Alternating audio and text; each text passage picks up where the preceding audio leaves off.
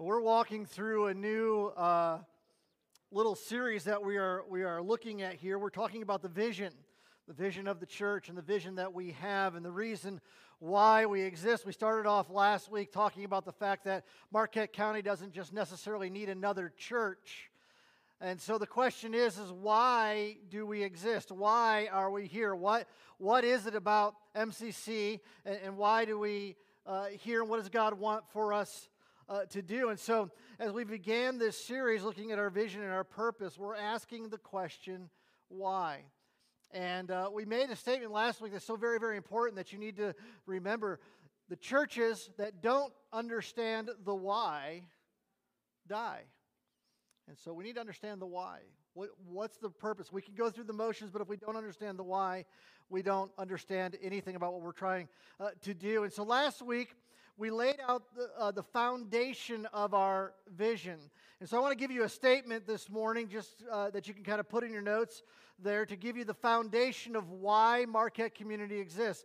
So this will be on the screen for you. Marquette Community Church exists to invest in reaching our communities with the gospel because all people matter to God and matter to us. So the number one thing that we want to do as a church, the number one thing that we want to happen, the number one thing that we want for every person who is a member of this church to be able to go out into the community, because our mission field is right outside these doors, and to be able to share with our lives and with our words the gospel message of Jesus Christ.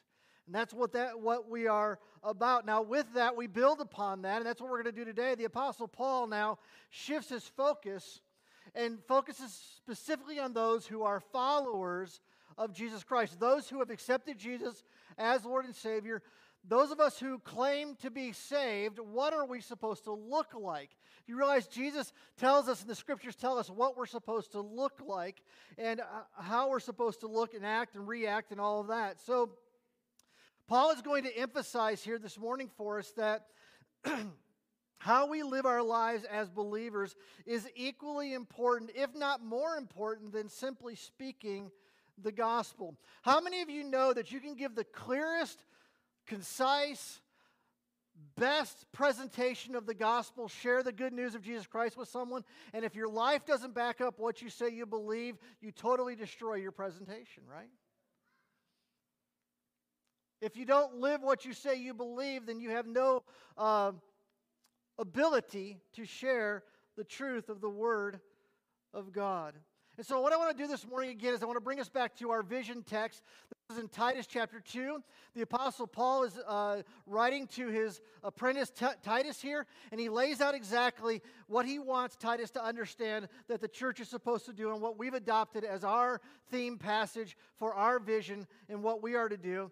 And verse 11 says, "For the grace of God has appeared, bringing salvation for all people, training us to renounce ungodliness and worldly passions, and to live self-controlled, upright, and godly lives in this present age, waiting for our blessed hope, the appearing of the glory of our great God and Savior Jesus Christ, who gave himself for us to redeem us from all lawlessness and to purify for himself a people for his own possession who are zealous for good works." That is the vision. That is the purpose of why we exist. And as we looked at last week, we looked at verse number 11 and talked about salvation and evangelism. And now Paul instructs Titus and us here to tell us exactly what our lives as followers of Jesus are to look like. And so let's look at that again. Verse number 12 says, "Training us to renounce ungodliness and worldly passions and to live self-controlled, upright, and godly lives in this present age." So what we are to do is we are to renounce. That means to reject, to abandon. If you have accepted Jesus Christ as your Lord and Savior, you are not to be plugged into the world. You're not to look like the world. You're not to act like the world. As a matter of fact, it says to reject ungodliness. Ungodliness is disobedience to God. In other words, if we could flip that around to the positive, we're to obey God. Those of us who are followers of Jesus Christ are to obey what God has commanded us and given us in His Word. Then we need to renounce or reject worldly passions. You know, this world is so good at making things look good that in the end actually destroy us and tear us down, don't they? That's the ploy of the devil. That's what Satan loves to do. Loves to make it in a beautiful package with a beautiful bow, and then when it's all said and done, have you ever noticed? I mean, let's be honest. Can we be honest in church here this morning? The beer commercials are the best commercials that are out there, right? Okay. Oh, are we supposed to say that in church? I don't know, but that's usually how it goes. But have you noticed that every person that's in that beer commercial looks like they're successful and doing great? Why don't they put the wino that stuck out on the street because of his alcohol addiction on there, right? They make it all look really, really good, but they don't tell you the end results of what that can do to your life and how it can destroy your life and how it can take you down a bad road. And if anybody has struggled with that type of addiction, you understand the power that it has in a person's life. But the world doesn't want you to see, they want you to make it look pretty. And the Bible tells us that as followers of Jesus Christ, that God says, listen, I give you my word, I give you the truth, I want you to renounce disobedience, and I want you to obey me, and I don't want you to give into the world. As a matter of fact, John put it this way in his epistle. Just listen to what he says. He says, do not love the world or anything in the world. If anyone loves the world, the love of the Father is not in him. For all that is in the world, the desires of the flesh, the desires of the eyes, and the pride of life, is not from the Father, but from the world. And we can even substitute world there to enemy. It's the ploy of the devil to try to get us wrapped up into that stuff. And so as a follower of Jesus Christ, we must know the Word of God, and we must apply it. And we're going to see that here. What does he say? He says not only are we to renounce those things, but we are to be self-controlled. We need to be living that self-control. The only way that we can have self-control is by applying the Word of God to our lives, right? That's the key. So we need to know God's word. We need to live upright, he says, which means that we need to act and react rightly in all of our dealings. In every person we deal with, in every situation we deal with, we need to act and react as God would have us to act and react. And then he just amps it up here, as the Apostle Paul does. So not only do you need to live self-controlled, not only do you need to live upright, which we can kind of do in and of ourselves, but then he says, let me tell you for sure what you can't do. You can't be godly, right? Which means this, that we need God's power in order to do this. As a matter of fact, what he's saying here is that we need to live in holiness. And Peter put it this way, he says, but just as he, God, who called you is holy, so be holy in all you do, for it is written, be holy because I am holy. Now, we hear that, we listen to that, and we go, wow, that's like impossible, we can't do it. Absolutely, we can't do it. We need God to do it. But you understand that word holy there means to be separated from the world and to be separated unto God, is what he's referring to there. And so in order for us to live holy, we must renounce the world and we must hold on to God, right? And that's how we live the way that God has called us to as followers of Jesus Christ. And if you've been in church for any length of time, you've heard this. I know this.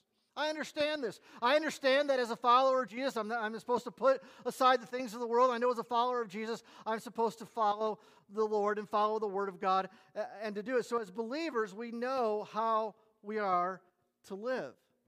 And we know how we're supposed to do this. We're supposed to take the Word, we're supposed to study the Word of God, we're supposed to know the Word of God, and we're supposed to apply it to our lives. So that is how we live in this world apart from the world and live according to how God wants us to live. Okay, we're done. Let's go home. You're like, no, Pastor, we know you much better than that. You can't be done already. So, and you would be right. We have even a word to go with us, a Christian word that we use, church word, if you will, about studying God's word, knowing God's word, and applying God's word to our lives. It's called discipleship. We understand that. We as followers of Jesus are to be disciples, and we're to live as disciples of Christ. But here's the question. Now that we know what to do, and now that we know how to do it, why is it so hard to accomplish it? Why is this so difficult in our lives? In other words, the church is to look like Jesus in this world. Would you agree with that? Yeah, that's what the Bible tells us. then why does the church so often not look like Jesus? Why do we in our own lives struggle to be like Jesus? Why do we have a hard time with this? And I just want to bring you to one simple thought with that today, answering this why we struggle with this. And I think it comes down to one word that Paul has in our passage today that either we miss or really we neglect. And the one word that I believe, this word I believe is a total game changer for us to continually live like Christ in this broken world. So let's see what Paul has for us. Again, if you'll go to the next slide, you'll see the word jump out at you. Why? Because I highlighted it in yellow. Next, training. Nope, one back. Good try. There you go. Training us to renounce ungodliness and worldly passions and to live self-controlled, upright, and godly lives in this present age. The word that seems so basic to us, seems so innocuous, if you will, is the word training.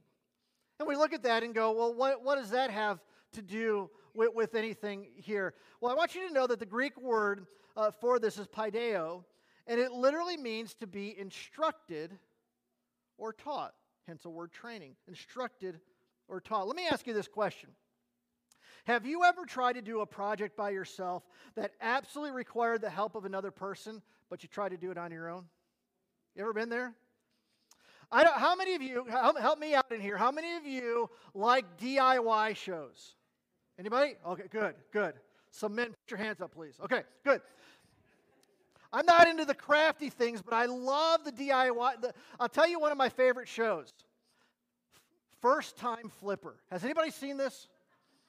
Oh, this is my favorite show because these are people that buy houses that flip them to try to make money. But here's the thing, they have my skill set. I mean, there's some people on there that don't recognize what a hammer is. Yeah, that's me. I don't know.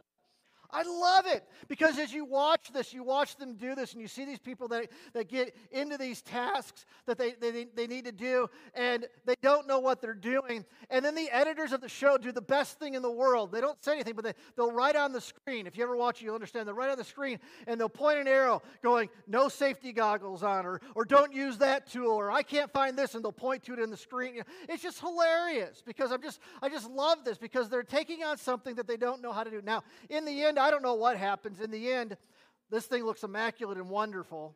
I don't know how that happens, but they do it. And I've tried to convince my wife. I've tried to tell her, hon, listen, it only takes them an hour.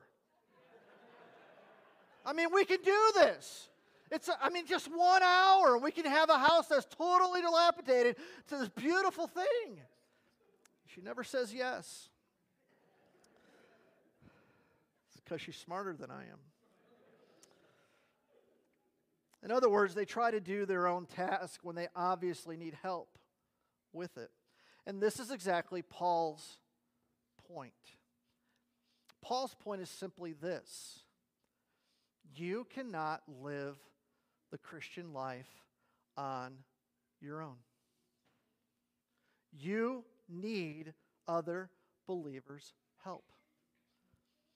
That's how God has designed this thing. That's how God has put this together.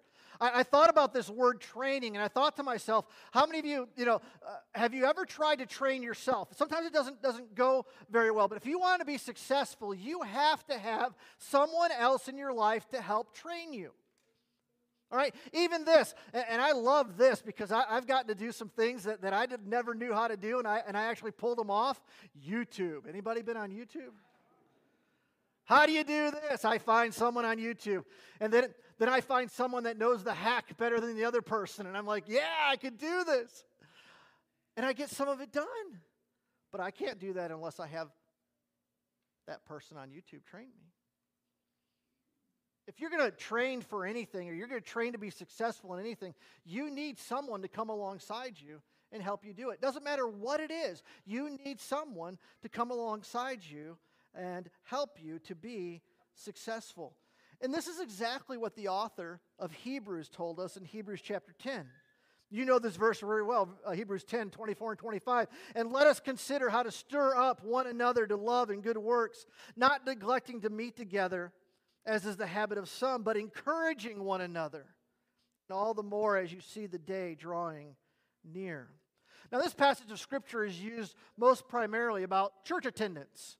come and be in church. And that's good. That's right. That's exactly what it is.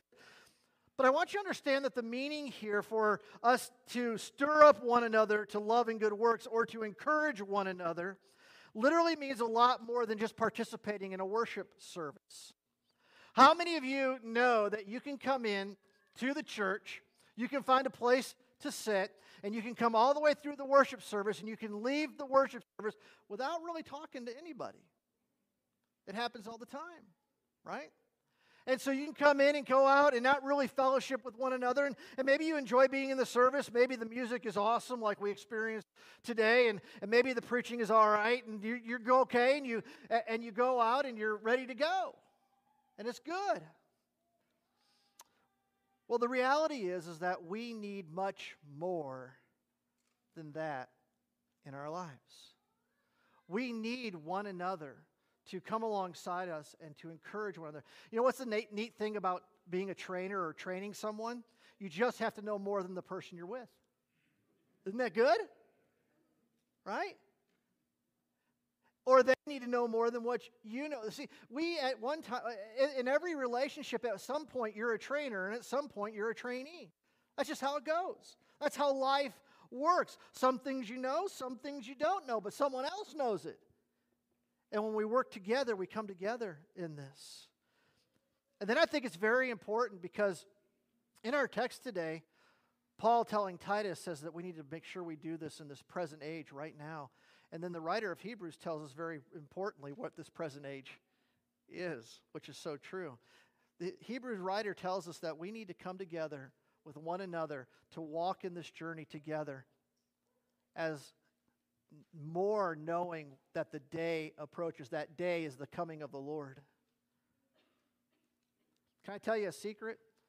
The Bible tells us plainly that as it gets closer and closer to the Lord's return, it's going to get harder and harder to walk as a believer. It's just how it's going to go. And the reality is that we need, I'm just going to put it this way, we need to have each other's backs. We absolutely do. We need to be able to have a family that is there for us. As a matter of fact, one of the things I thought was so amazing is I kind of looked through this and I looked at this word and focused more on this word of training and needing someone with us. Isn't it amazing that since the pandemic, our culture has become more isolated than ever before? Isn't it interesting that our culture and our society is pushing more and more for isolation? I was thinking about this. It is absolutely possible for you to go an entire day, maybe days, maybe even a week, and never have human contact. You realize that?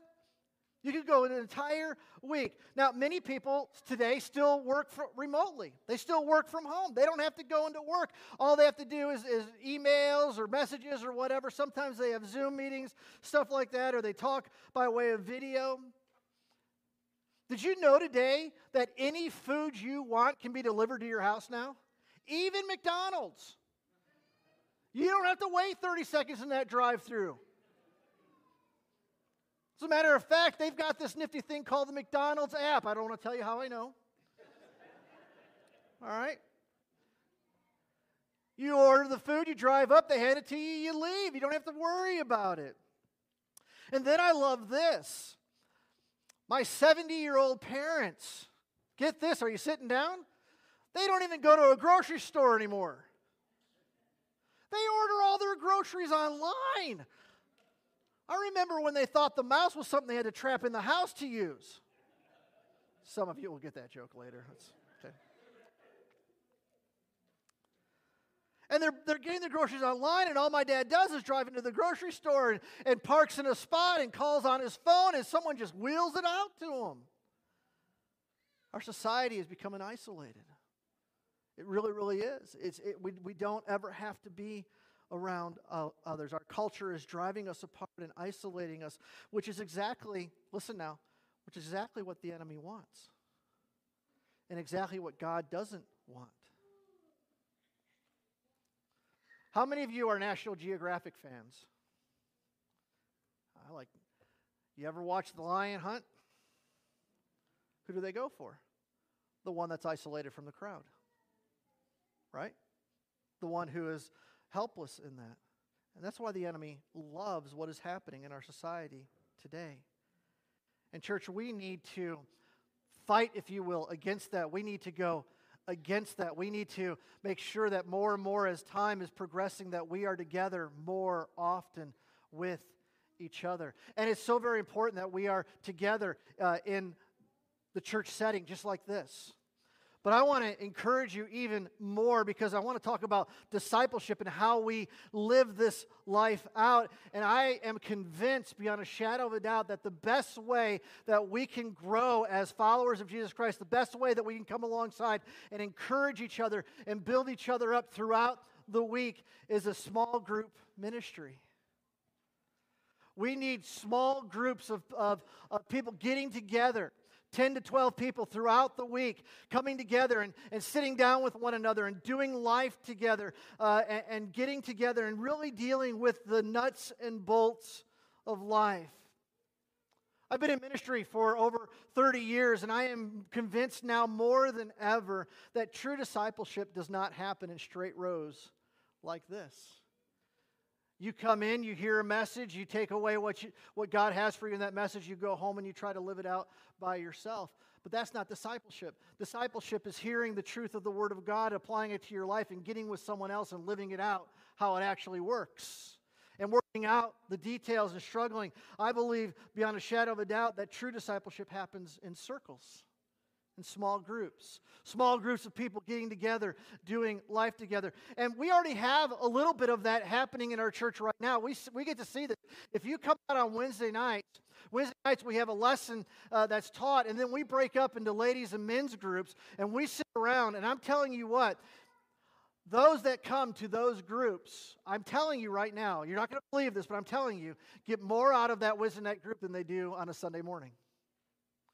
It is so much fun, especially as a pastor, to sit there in the circle and to hear this man speak. Because I'm not in the ladies group. You understand why? Okay. But to hear this man say one thing and another man come alongside and say, yeah, but this is, and this goes deeper there. And I'm sitting back going, woo, I don't have to do no work. This is good. It's called iron sharpening iron, isn't it? And I hear from the ladies groups, and I know they do the exact same thing. And I know that they converse and talk about it. And you know what happens in those groups? A lot of times I do the teaching on Wednesday night too for certain things. And you know what? What happens? They actually get in the group and they do better than my lesson. Right? Because they work on it a little bit more and they go a little bit farther and they actually apply it to their lives. And this is what we want for a small group ministry. This is what we desperately need in by way of a small group ministry. And so what I want to share with you today is that you cannot do life alone. And one of the areas that we've been missing here because of the fact of the pandemic and everything, we started a small group ministry right before the pandemic hit, right? How many times have you heard stories like that? Just before the pandemic hit, we were going really good and it was going great, and then we shut everything down. But it's time, church. It's time for us to relaunch. It's time for us to start again. It's time for us to get back into life groups. So in your bulletin this morning, if you have a bulletin or don't, or your spouse has one or whatever, there's a flyer in there. And we are relaunching our life groups. And so what we're asking today is that if you are interested in being part of a life group, that's what we're calling them, life groups or small group ministry, we're asking if you would fill that out. Now, it says your name, and then it says spouse. Well, if you're not married, you don't have to worry about that. But if you have a fiance or a boyfriend or a girlfriend, that's where it goes. There, if you want them to come with you. And put your email on there. Now, can I stress something? I need your attention right here. Please write legibly. We want to be able to contact you. We want to be able to let you know. This is our first step in doing this. What we want to do is we want to get a group together of people that want to start this and want to get it going. There's also a line on there if you were very brave and you want to maybe know a little bit more about what it means to lead one of these small groups. We will train you. We will take you through. It's very easy and it's a lot of fun. Check the box on there and we will help you with that. So that's my little commercial for our small groups today. But can I bring us back now to how really serious this is? how important this is? Oh, by the way, once you fill out that form, don't keep it. Then I don't know. There's a box out there right underneath the black box. Would you make sure you put it in the box, please? Okay, done with our commercial. Back to our regularly scheduled programming.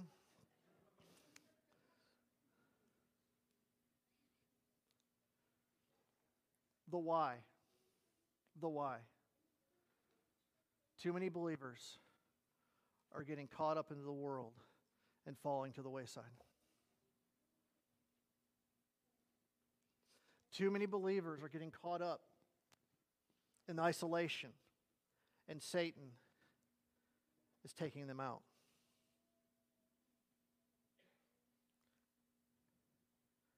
The only way, church, that we are going to survive and go forward is for us to come alongside everyone, come together, and move forward. Now listen, every single person has something to contribute.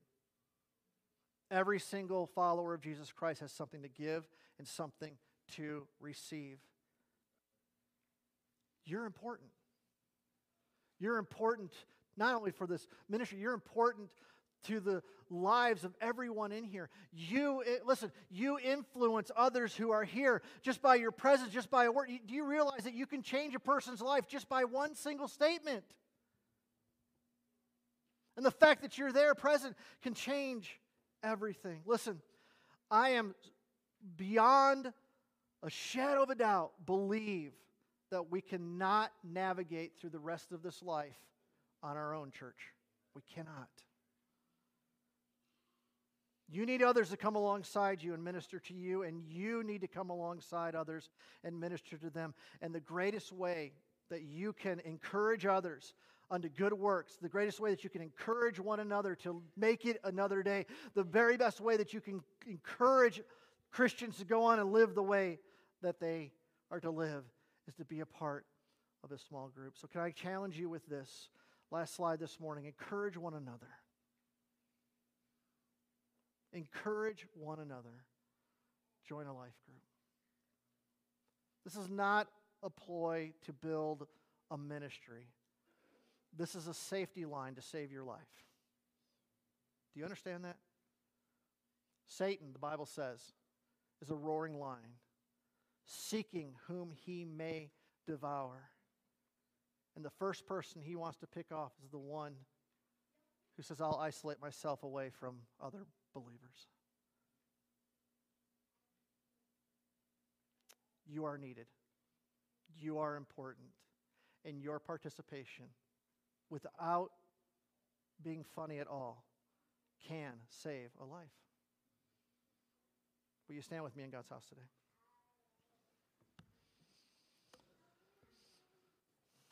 Oh, dear God, the truth of the matter is that we are living in a day and age where walking and serving you is becoming increasingly more difficult.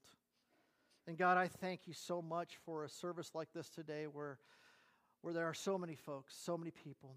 But God, even more so, we need to have time where we come together within the week to share the burdens, the needs, the prayer requests, the fun, the joy, just simply life to help us get through another week.